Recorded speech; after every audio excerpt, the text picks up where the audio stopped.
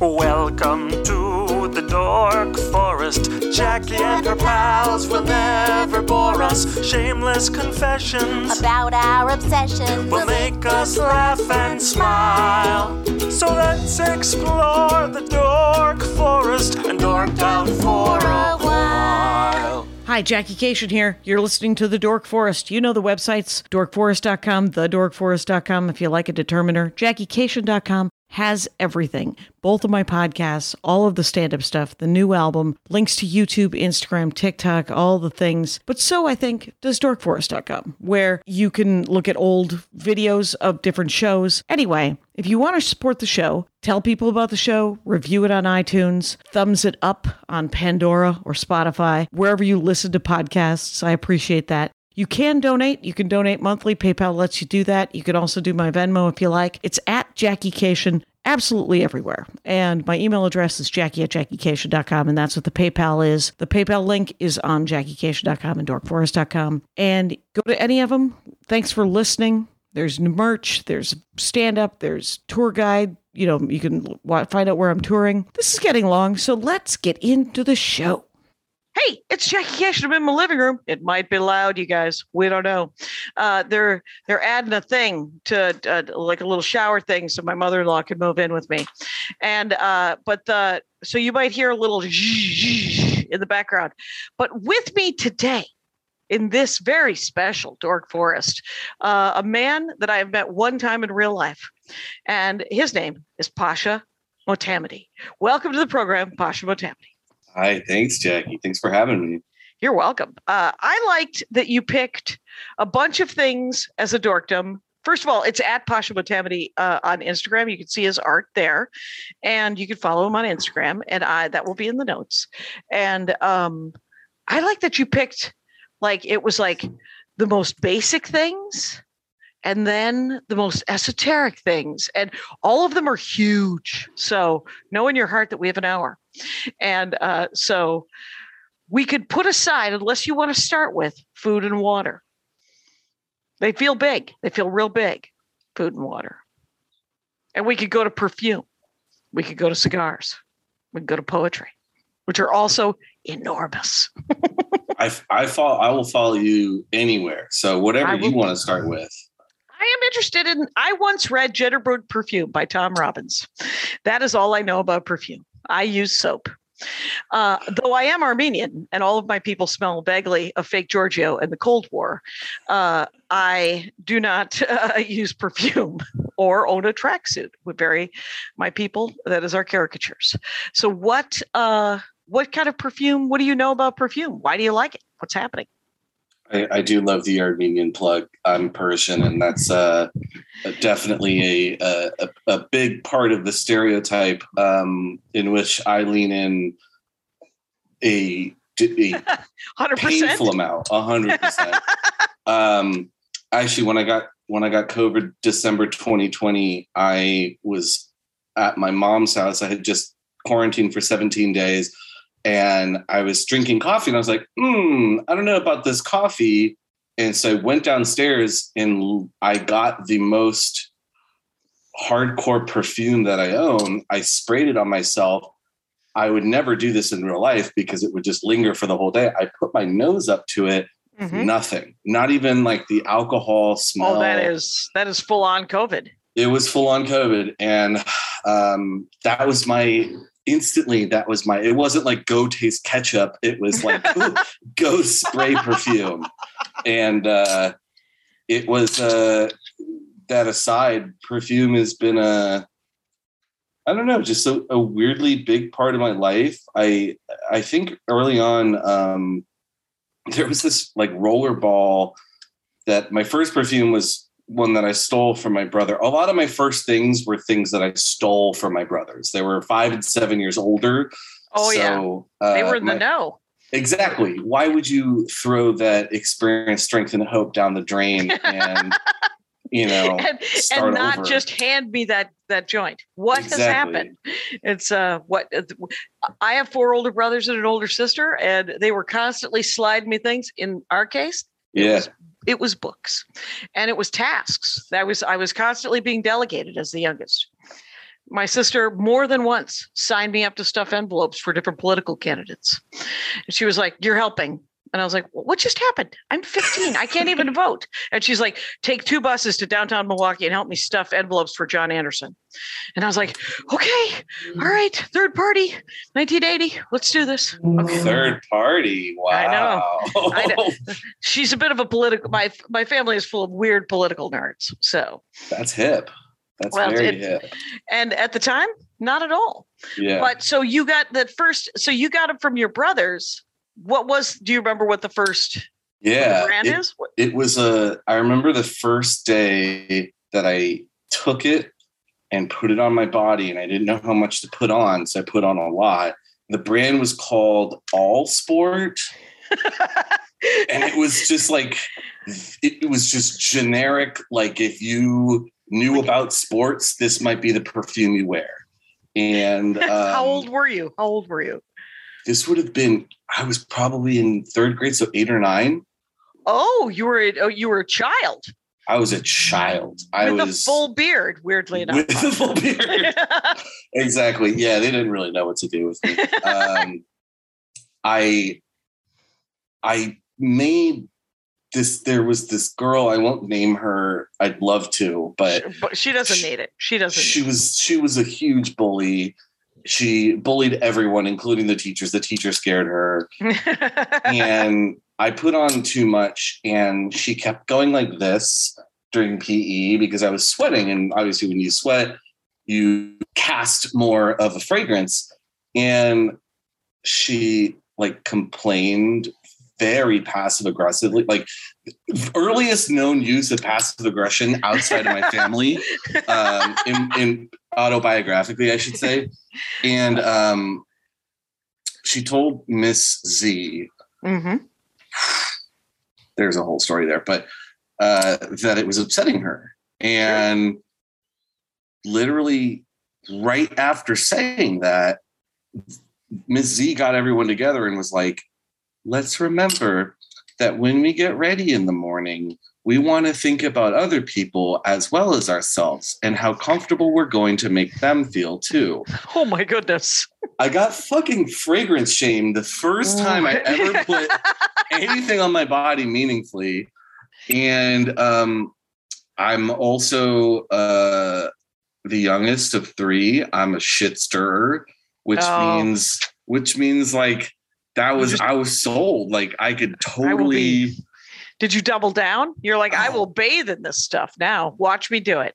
Jackie, I am a trauma survivor, youngest of 3, recovering alcoholic. All I know how to do is double down. Fair enough. It's you know what? It's keep coming back, man. It's that'll shave that down a little bit. Absolutely, bit by bit, step by step. Absolutely. And so, I think the first fragrance that was purchased from me was Eternity by Calvin Klein. Okay. Of course, in the set. And honestly, to this day, I still think I wouldn't wear it, but I still kind of like it. Okay. There's some of these fragrances from, the 90s, early aughts, that are very typical, very typified by the time. Okay, so rattle me off some names. What for men? Yeah, Armani Acqua di Gio. Acqua di Gio. Yeah, Acqua di Gio, Giorgio Armani. I did an interview at Le Labo. I worked at Le Labo for exactly 2 days before I quit. It's deeply embarrassing for me. What is Le Labo? Le Labo is a small perfume house. Grass, New York, and now all over the world. Okay.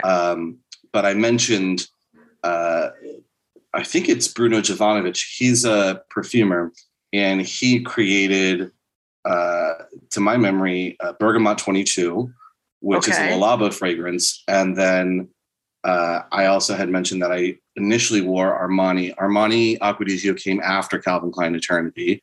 Okay.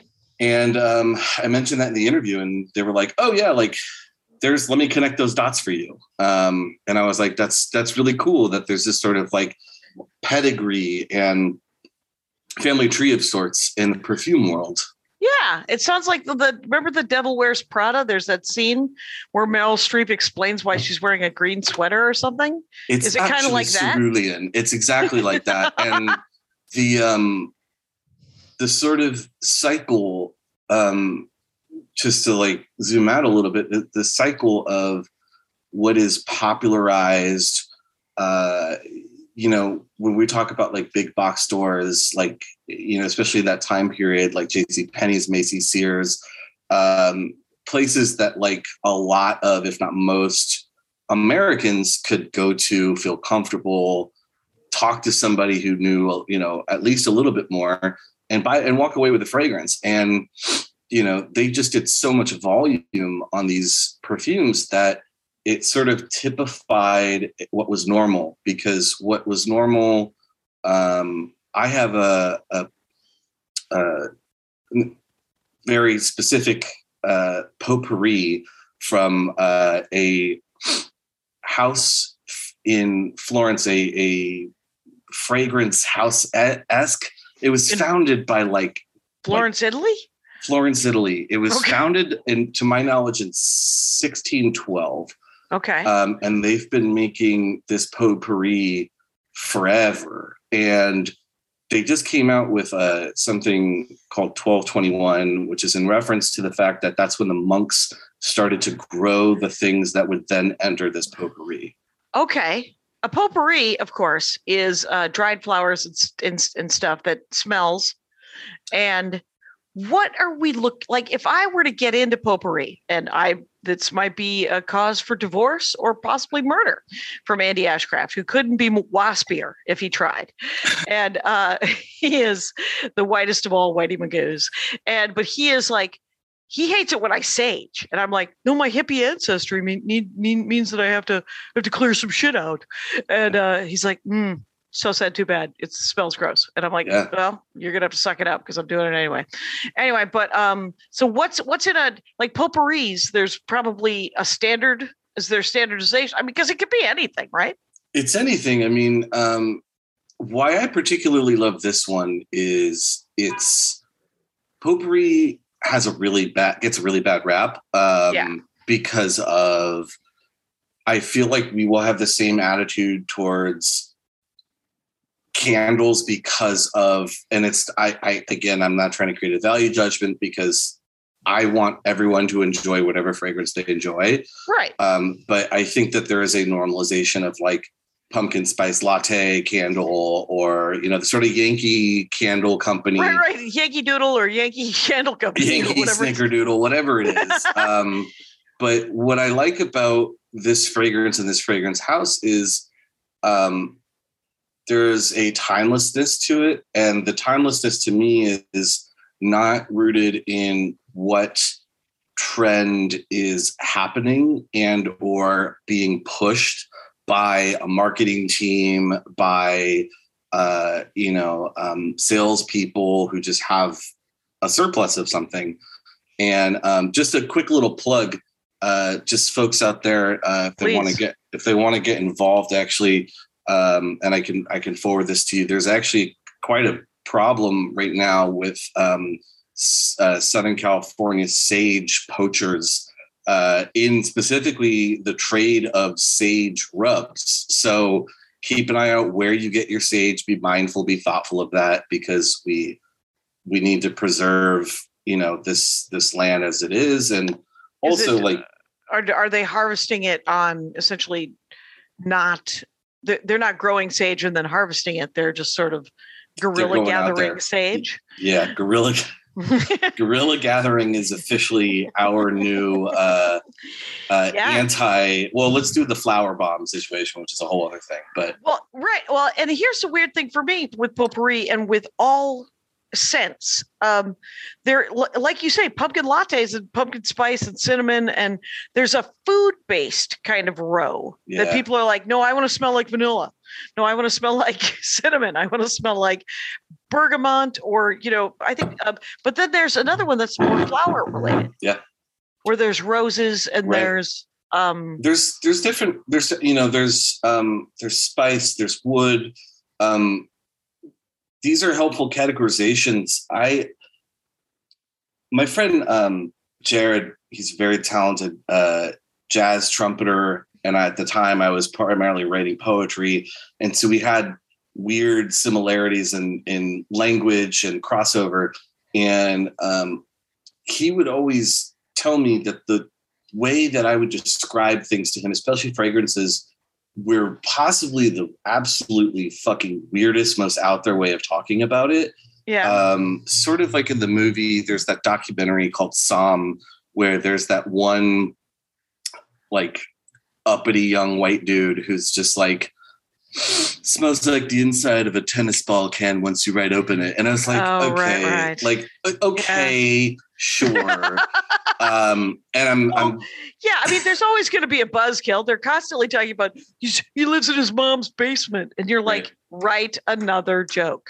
Yeah. So so I get that, but some people can actually like taste wine or absolutely things and actually tell kind of, they're like, oh, I've traveled enough that this is actually a French wine, or this is and then it gets narrower and narrower until it can be mocked openly. But it can be. No, for sure. I will, just for the sake of, I was involved before I got sober. I was involved in the wine world, and, you know, I was around wine people a lot and a lot of somms, and it's an interesting world. But I'm pretty sure there was like a double blind study where they put some, not like master somms, but they put some somms and or just regular drinkers to the test, and they couldn't tell the difference between red and white wine blindfolded. And somms, is that short for sommelier? Yeah. Did you just go Australian on me and I want to call them Samos. You know, the Samos. You ever? Yeah. Now for Australians, it would be a sommelier, you know. and you're going to want to get yourself a Cabo. There was a guy I knew who did not know that the whole word was Cabernet Sauvignon. He was a young Australian man, and he was like, I thought it was just called Cabo, which, by the way, I don't do accents. I don't know if you could tell, that was my dude accent. So that's all I do. I don't do accents either. My friend Sasha will be the person to tell you that. You just did too. But so, I just did. Yeah. Not bad. Yeah. But okay. But the interesting thing about this is, so in your home, like I can see in your home, because we're on Zoom, you guys, and here I am talking to Paasha, Motamedi. That's right. I'm going to get the accent on the right syllable, and Motamedi. And it's, what does it smell like now? Like, what do you like? Do you have something going? Yeah, absolutely. Yeah. I like to sort of create little scent compartments in my house. So the kitchen for me is off limits because you shouldn't smell anything when you're eating other than the food. Right. In the living room space, I have two diffusers. One is they're both the same. It's from Soho Home, and it's leather and oud. And so it's warm. It's got a tiny bit of spice. It's sexy. It's like green. It's like a forest green velvet and a burgundy velvet just rubbing up against each other, like very uncomfortably sexually, you know? Right. Like, is it like being in a leather chair? Is it? A little bit, yeah. I mean, it wasn't my intention, but the diffuser that they came in was so beautiful, and it's refillable, that when my fragrance comes back in stock, which is the Sicilian Thyme, I can't wait to re-up. But for now, it does the job of creating a welcoming, warm, calm environment. And so if there's a diffuser, are you pouring oils into this thing? So it's basically there's a vessel, a marble vessel, and then a glass basically like little cup in it. And then you can fill it with the diffuser juice, basically, which is, to my knowledge, a emulsion of oil and a little bit of alcohol, so that it's and then the scent, then the thing that the smells. scent, and so the perfume itself, and then you put reeds in it. Oh, for display. The reed diffuser is actually what sucks it out and then dries out, but while it's drying out, it releases and casts a scent. Oh, wait a minute. Does it look like that? Yeah. So yeah, exactly. It has little sticks coming out of it. And are you buying the sticks? It comes with the sticks. It comes with the cute little marble case, and it comes with the fragrance itself. Okay, so you buy a small a kit or like a flower vase with the thing, and then you're like, I'm going to set this up. We're gonna. Can you just buy sticks for reloading? This is a very practical question, I know, but it's a. Actually, that's not just a practical. It's a great question, because when I get the new scent, I'm not going to want to use the old reed diffuser. So that's actually a great question. You could absolutely, you would want to change them. And to anyone out there that's listening and has never been impressed by the smell of a reed diffuser, especially for the first couple of days, you're supposed to dip, flip, put it back in. So the dipped part is out first, which will actually help draw some of the oil out into the reed. Okay. So that's what's in the living room right now. That's Soho Home. Leather and oud, and then in the bathroom there's the Santa. Let me just take a sip. Sure. Before I pronounce this, Farmacia Ufficiale Santa Maria Novella. It's the most incredible, beautiful place in Florence, and it's like a church for fragrance. Okay. And that's the potpourri I was mentioning earlier. So.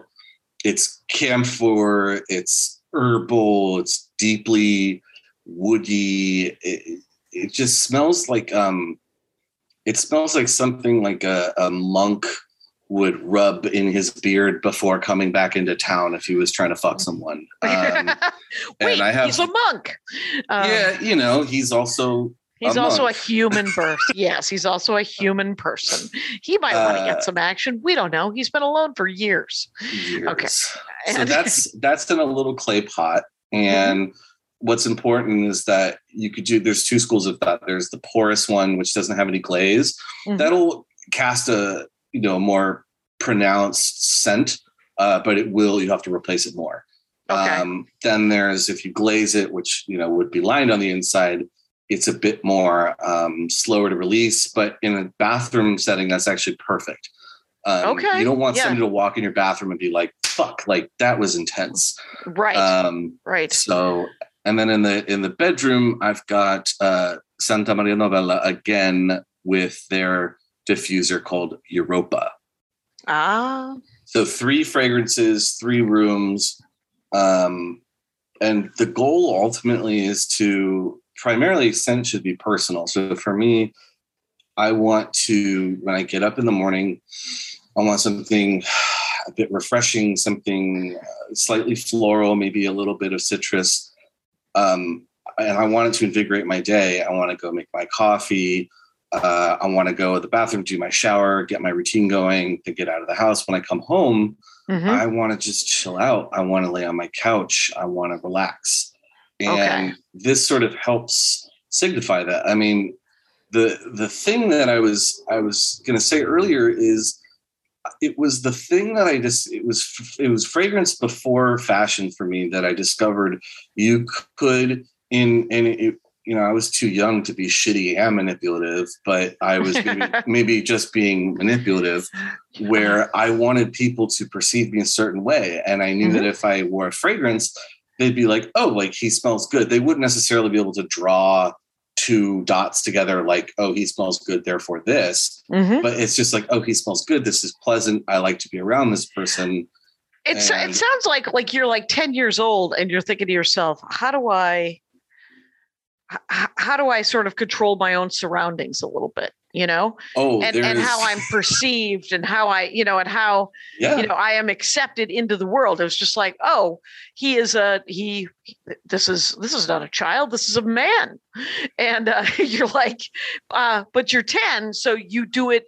It's interesting because there were like some children will try to have a lot of information, right? They'll be like, they'll talk and they'll talk. That might have been me. There are other children who, essentially just fade into the background and just like try to Karl Rove themselves, the power behind the throne. And then there's temper tantrums and there's other ways that you do it. But so this is interesting that it was like an instinctive, the first thing I'm going to do is I'm going to try to at least control how I am perceived. And it's from scent rather than clothing. Yeah, it did eventually turn into clothing. A big part of my story is that like I was diagnosed with, I got the hot diagnosis in the mid 90s of ADD, ADHD. And so they put me on those meds. Yeah. Adderall it was a lot. I tried every medication that ever came out between basically 1995 and 2008. It was kind of and I'm 100 years old, but I have an opinion that it was overprescribed and overdiagnosed, where children were not allowed to be children and parents didn't want to actually parent.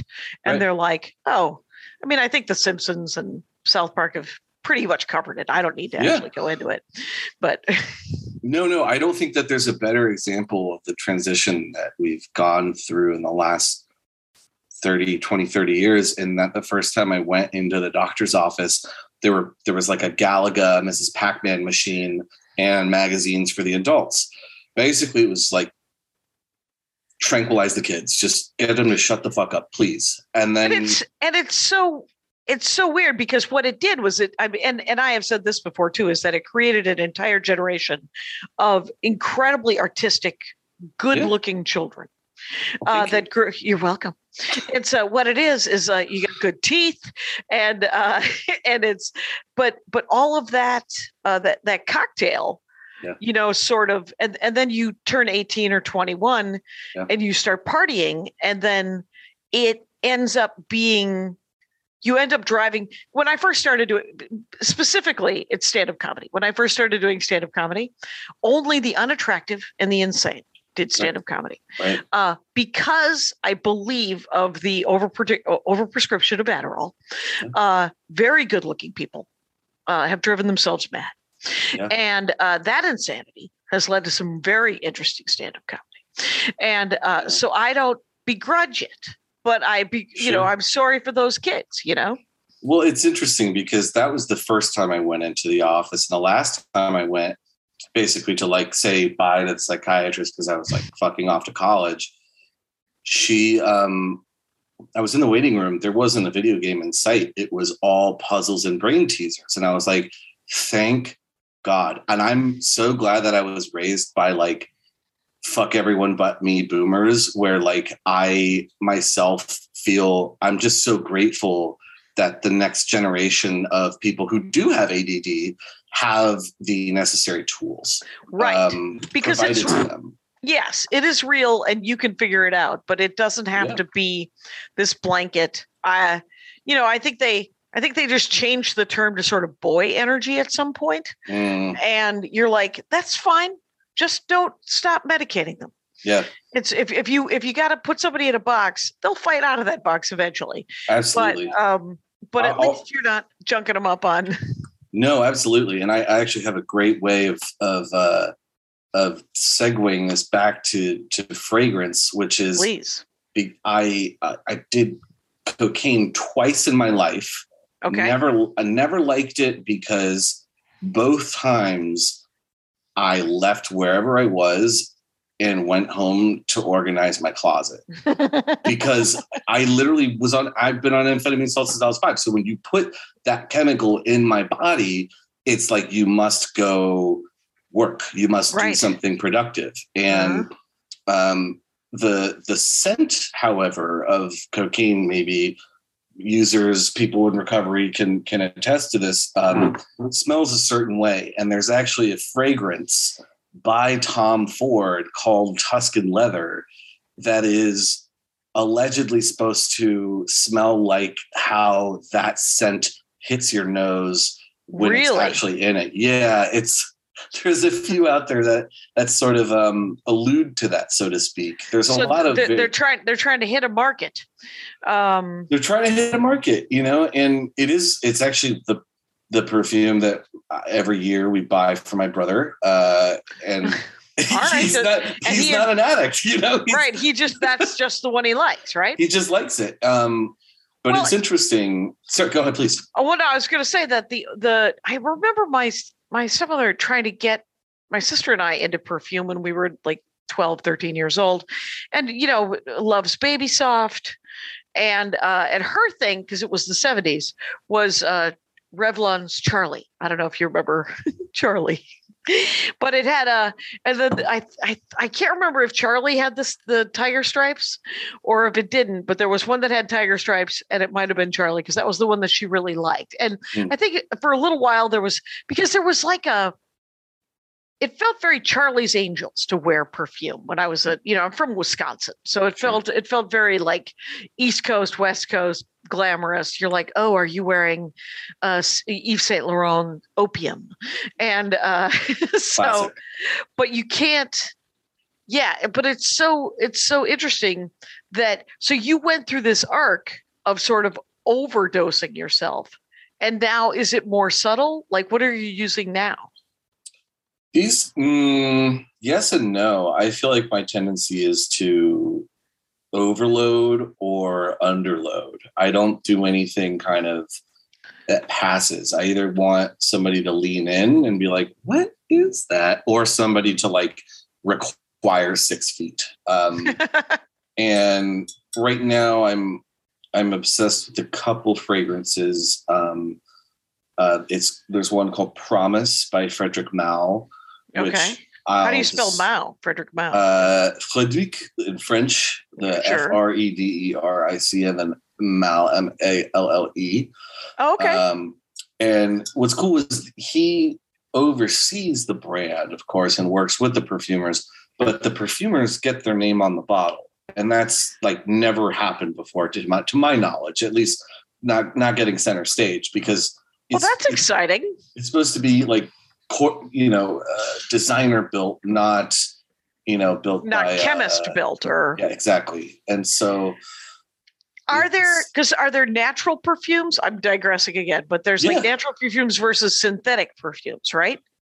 There are, and it's sort of it's a difficult conversation because the idea of natural versus synthetic and one being better than the other is a false dichotomy. Just arbitrary a little bit? It's pretty arbitrary. If you purely want lavender, if you purely want cedar, pine, wear the oil, go for it. If you want, something like agar, which is essentially smells like rotting wood. Like, I don't know that I would necessarily. Also, it's so expensive; it's prohibitively expensive. There's a fragrance by Frederic Malle called, I think it's just called Night, and it has a lot of solid agar in it, and it is like $3,000 or something crazy like that. Oh my God. Yeah, that. Yeah, it turns out you can get a very little for $1,153. You can get yourself 50 milliliters. Yeah.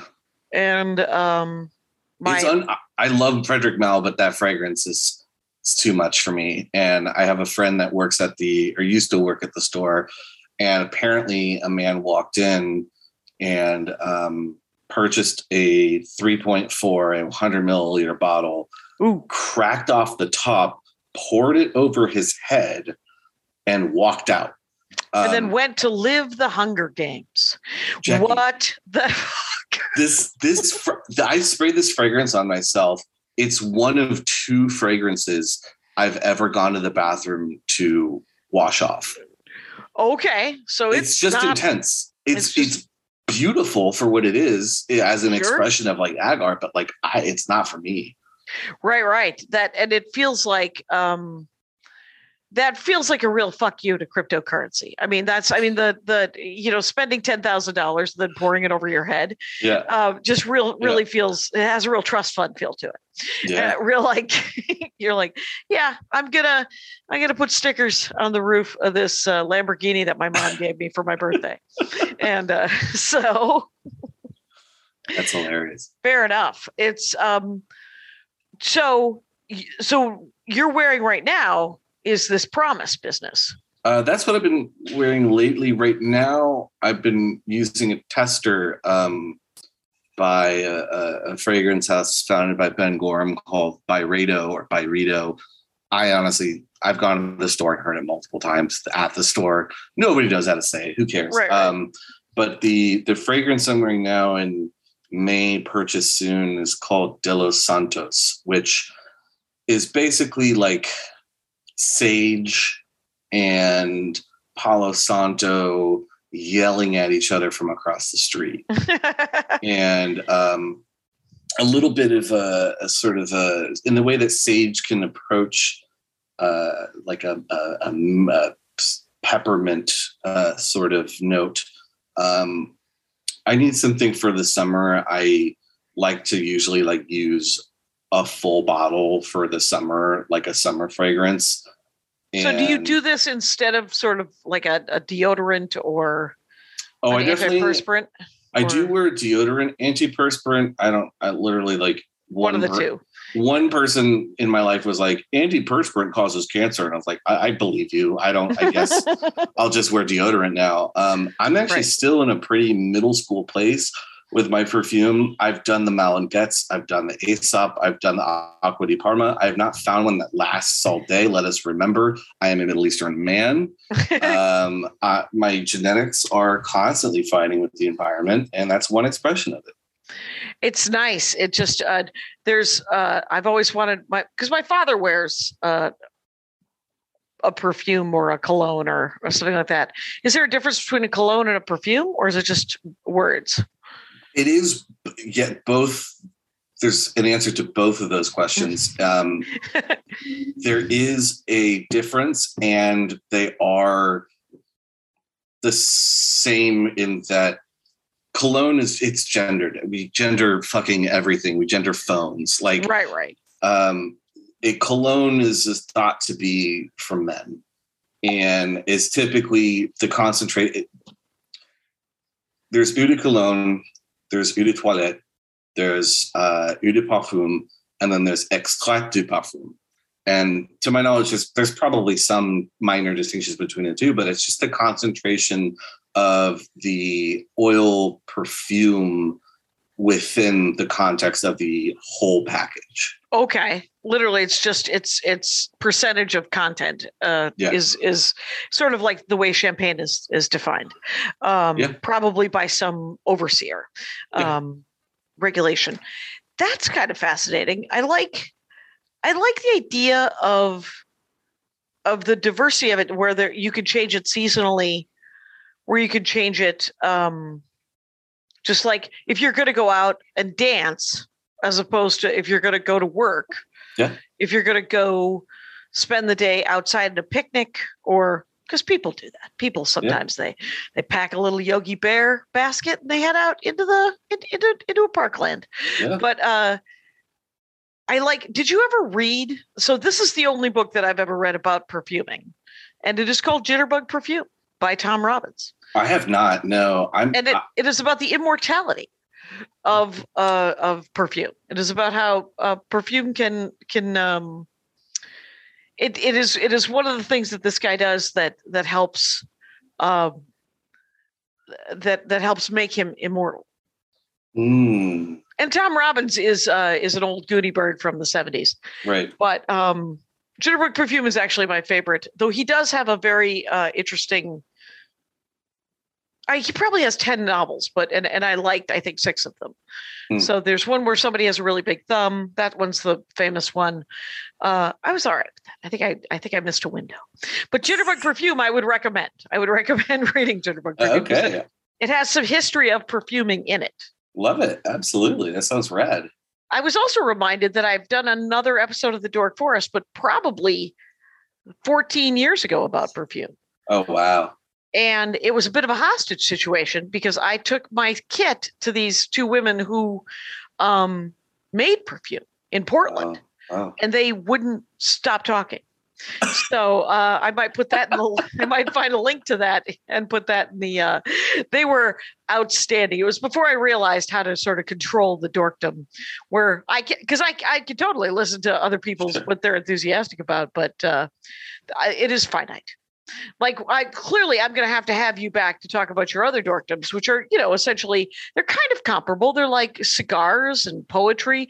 I think of you wearing perfume, writing poetry, having a cigar, and a nice, possibly a nice little tapas kind of meal, a small bite, and then and discussing art maybe or poetry. Yeah, that's literally sounds like a absolutely wonderful Saturday afternoon.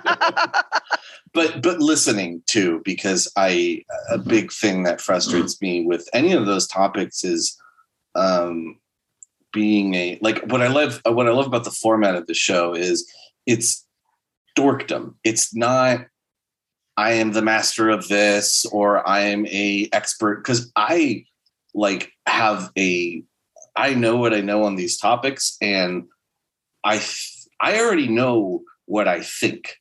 When I talk to when I go to like a scent bar or something like that, I'm there to listen and to learn, and if I'm talking art with people, especially like, unless I know that they have like some crazy PhD or MFA, like all I want to know from somebody is like, when they're talking about an artist, like, how do they feel about it? Like, what does it remind them of? I don't want to.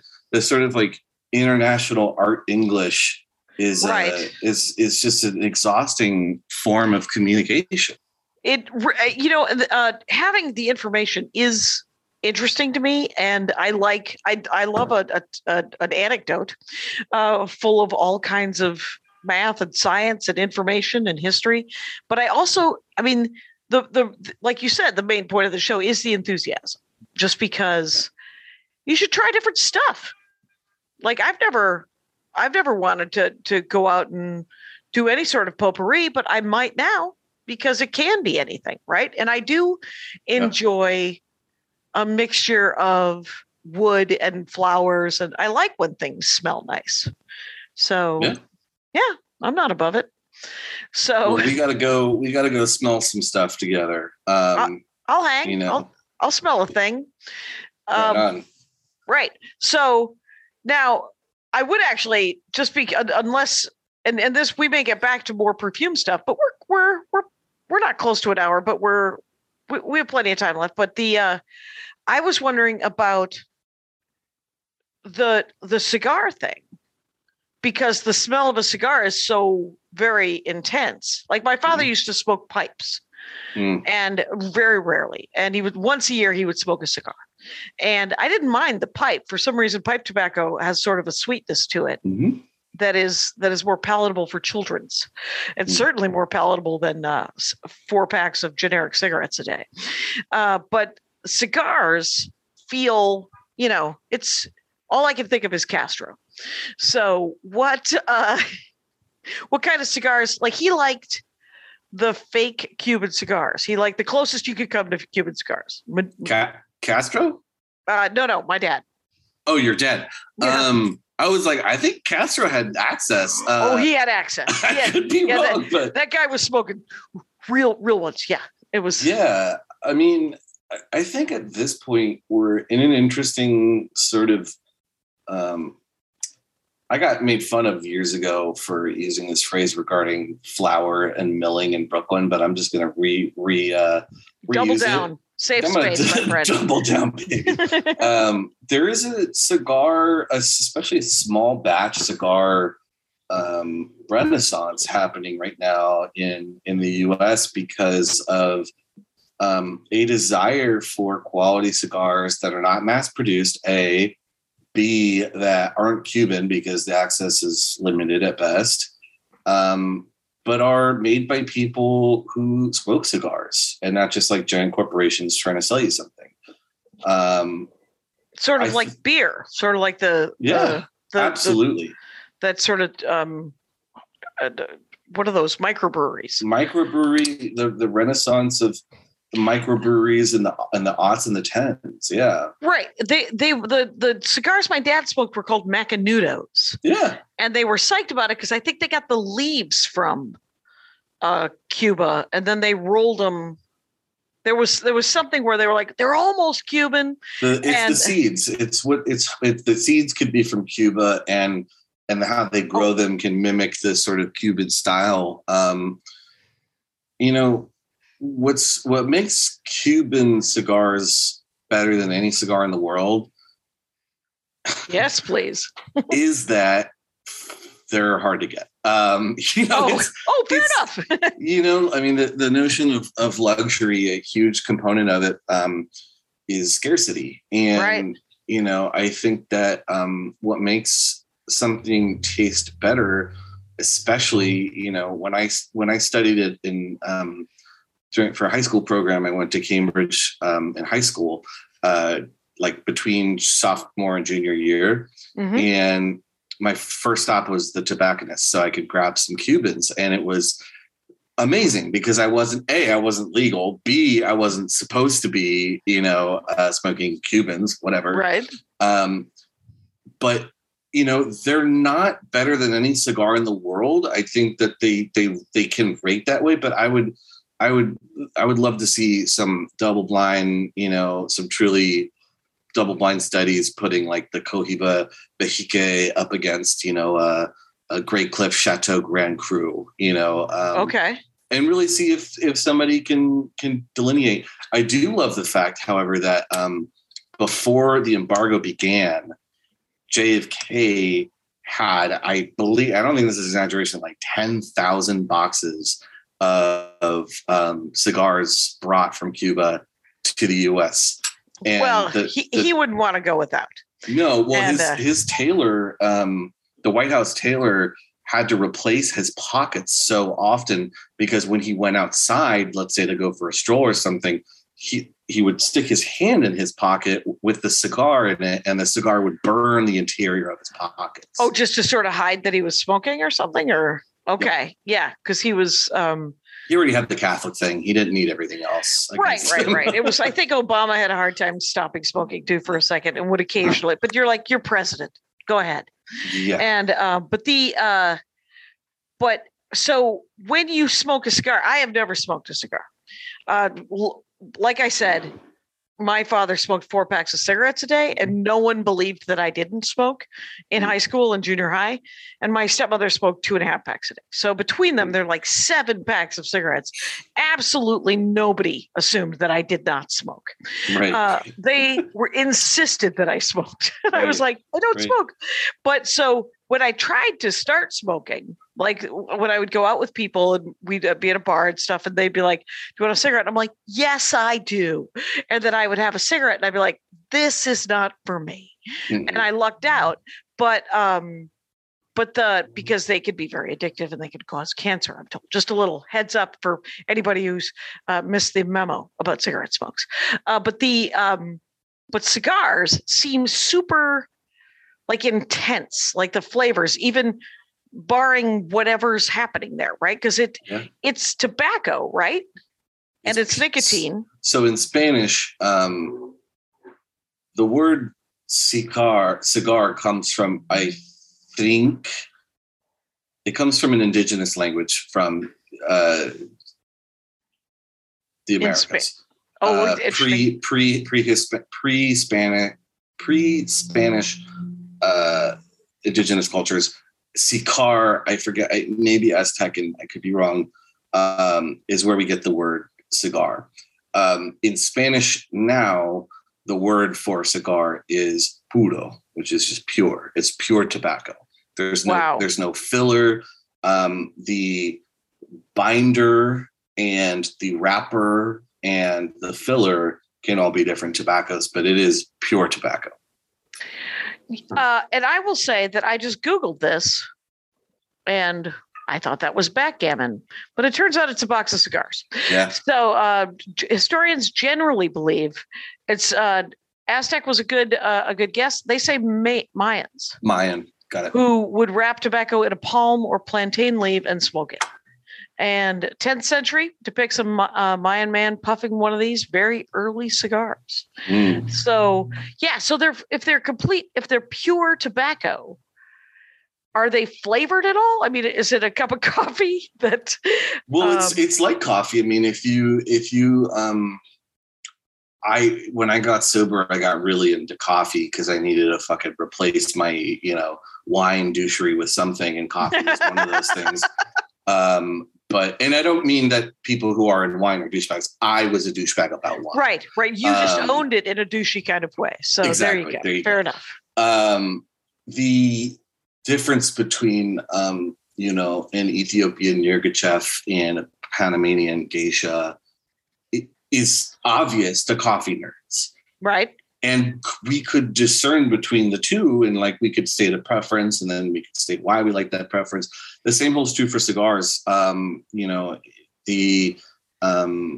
types of tobacco, the aging processes, the drying processes, the way that it's rolled even. I personally like a longer, thinner cigar. I think you get more wrapper and you get more flavor over a longer period. It doesn't burn as hot.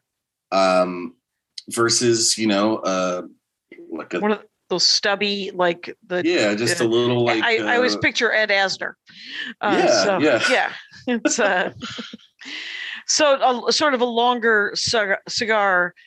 And what are they wrapped in? Are they still wrapped in tobacco? Yeah, so they're tobacco leaves. They'll typically use the highest and best quality and looking.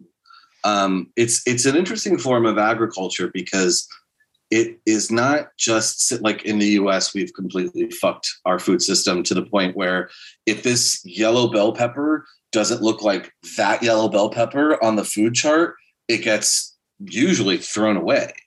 Right. But what's done in, especially like in countries like Cuba with long histories of this type of cigar making, the character, content, and characteristics, two of those words were the same. No sweat.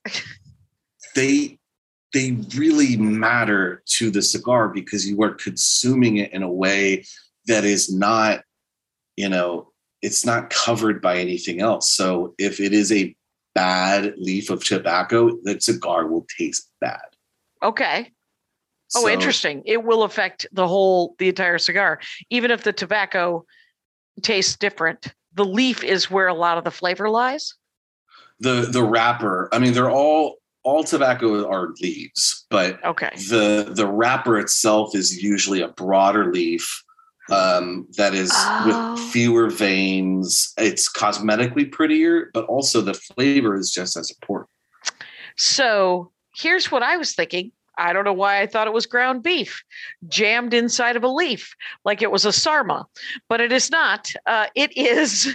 It can be. It is. It's tiny rolled leaves of tobacco leaves that are rolled together tightly and then surrounded by a larger leaf. Surrounded by usually a binder and then the wrapper. And okay. I welcome everyone to fact check me on that. I've only seen I'm sure I will roll Jackie and Jackie-cation me. You guys know where to get a hold of me, Rangers. So yeah, but I think I thought that it had been chopped up and then jammed into a leaf like they do with dolmanes, like a sarma. Yeah. And there are some like that for sure.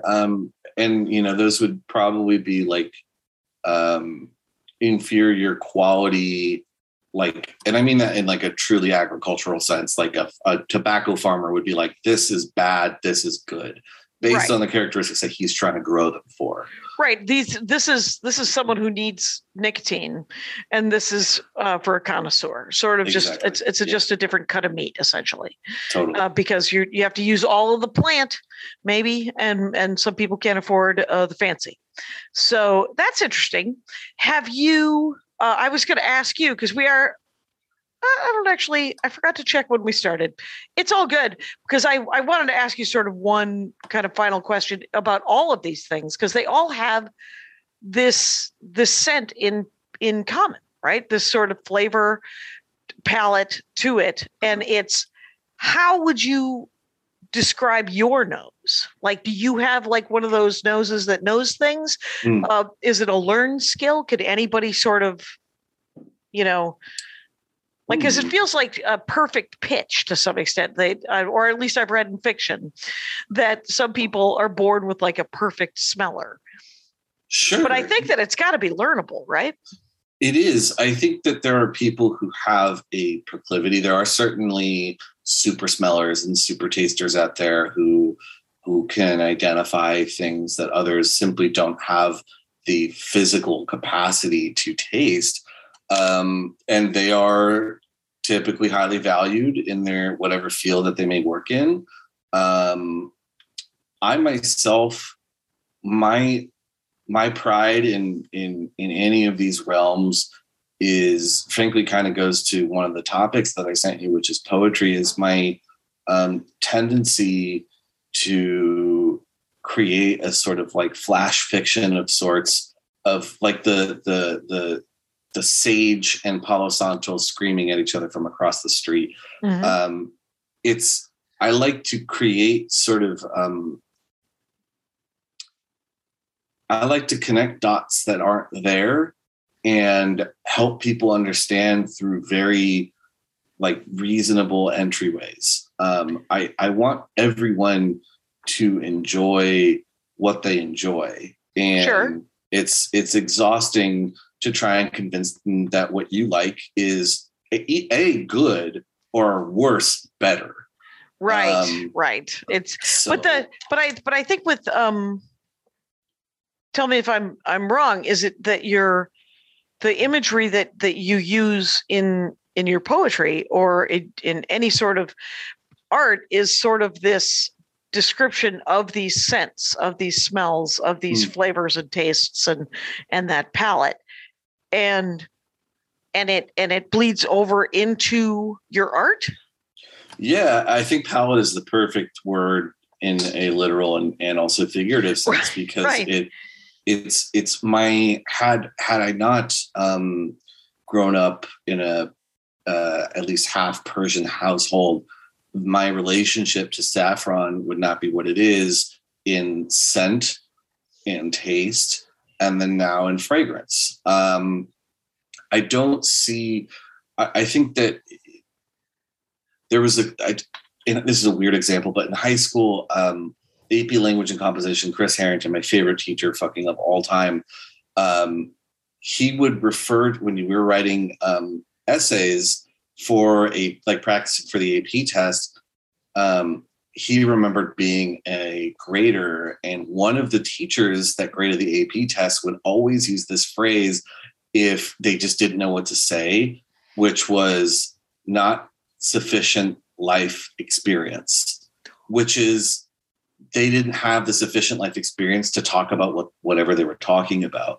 Okay. And I think about that a lot as to how that shapes and molds my experience as a painter, as a photographer, as a poet, as a cook, as somebody who loves perfume, loves cigars, loves fucking water. Right. And all of it is connected in a way in my brain that may not be apparent to others. And I have the exciting opportunity and privilege to try and share that excitement with them. Right. Right. So when you walk into, and that's your work and that's your passion. And that's great how that bleeds into it. But like, if we go out to dinner, and we will one day, Sasha, you and I, we will dine. And we walk in and you smell the food, right? Will you I mean, because I know that everybody is just like, you could actually, and this is proven, that you can stop arguments if you just start pan frying garlic and onions. Because all of a sudden everybody stops whatever they're doing. It's like, is lunch happening? Yeah, and it is. My sister has actually stopped fights with family members, not our family, other families, but by doing just that. She was like, it was getting a little heated, so I just started pan frying some garlic and onions, and all of a sudden everyone was like, what time is lunch? What's and they forgot all of their problems. Wow. So when I walk into a Korean restaurant, for example, which is something my sister loves, and I've grown to love, I will try to find those chilies that I like in the air, you know? And that, I think, is such an interesting, is that something wherever you go, do you kind of look for do you smell a room? Is it conscious? Or are you just... Yeah, big time. I love restaurants, especially restaurants with a focus. My friend Mark Iacano has a restaurant in Brooklyn called Lucali. They're famous for their pizza. And his thing is he always wants you to walk into a pizzeria and for that smell to punch you in the face. Right. And when you smell pizzeria, you're getting basil, you're getting tomato, you're getting oregano, you're getting the smell of dough proofing, possibly the cheese caramelizing. And when I go into a restaurant, it is this sort of like test, right? When I go into and it can actually be very practical too. There's I won't name it, but there's a very popular sushi place in New York City that I can't eat at because I seem to have only ever gone there when they do trash day. And trash for a sushi restaurant is different than trash anywhere else. And so, the experience of scent and smell in a restaurant context is extremely impactful. And I feel probably most comfortable, if I'm closing my eyes, I think restaurant-wise, I think I feel the most comfortable probably in a Mexican restaurant, because it meant that something really delicious. It meant something that really just like no fucking bullshit frills, not to say that there isn't, fine dining and right. And there could be nuance and all the things, but literally, it feels like something that we all enjoy. Yeah. When and it's 5 ingredients wrapped in different kinds of. I don't know about. I think Enrique Olvera might have some problems with that. I'm joking. Sure. You're canceled. Canceled. Right. Exactly. I'm clearly. No, I've denied the entire Southern Hemisphere. No. You get it. No, absolutely. I think that for me, I mean, when I say Mexican restaurant, I close my eyes. I think of. Usually I'm from San Diego and we're asinine about our burritos. And we didn't get the word. We didn't get the word up here in LA that you care about burritos. Oh, you didn't? No. Hilariously. It's like, did you know that San Francisco hates Los Angeles? Yeah. And LA has no opinions on SF. No. So you guys I wish you all the best with your burritos. And it just means that I should probably go down to San Diego and try a burrito. Yeah, get a. It's California burritos. The one to get. It's cheese, carne asada, maybe guacamole, maybe sour cream, but always crispy French fries. In the burrito. Paasha, it has been an hour. So what I'm going to say now is, Rangers, you got to do this. You got to find Paasha's Instagram, check out his art, see what's happening. He's going to have a little glass of water. I'll have him back to talk about poetry and art another time. But it is Paasha Motamedi, and it is spelled Motamedi. And thank you so much for doing the show, Paasha. Thank you, Jackie. It's honestly a genuine pleasure and a privilege to be here. So thank you so much. You're welcome. And Rangers, you know the rules out there. Take care of each other. My hat.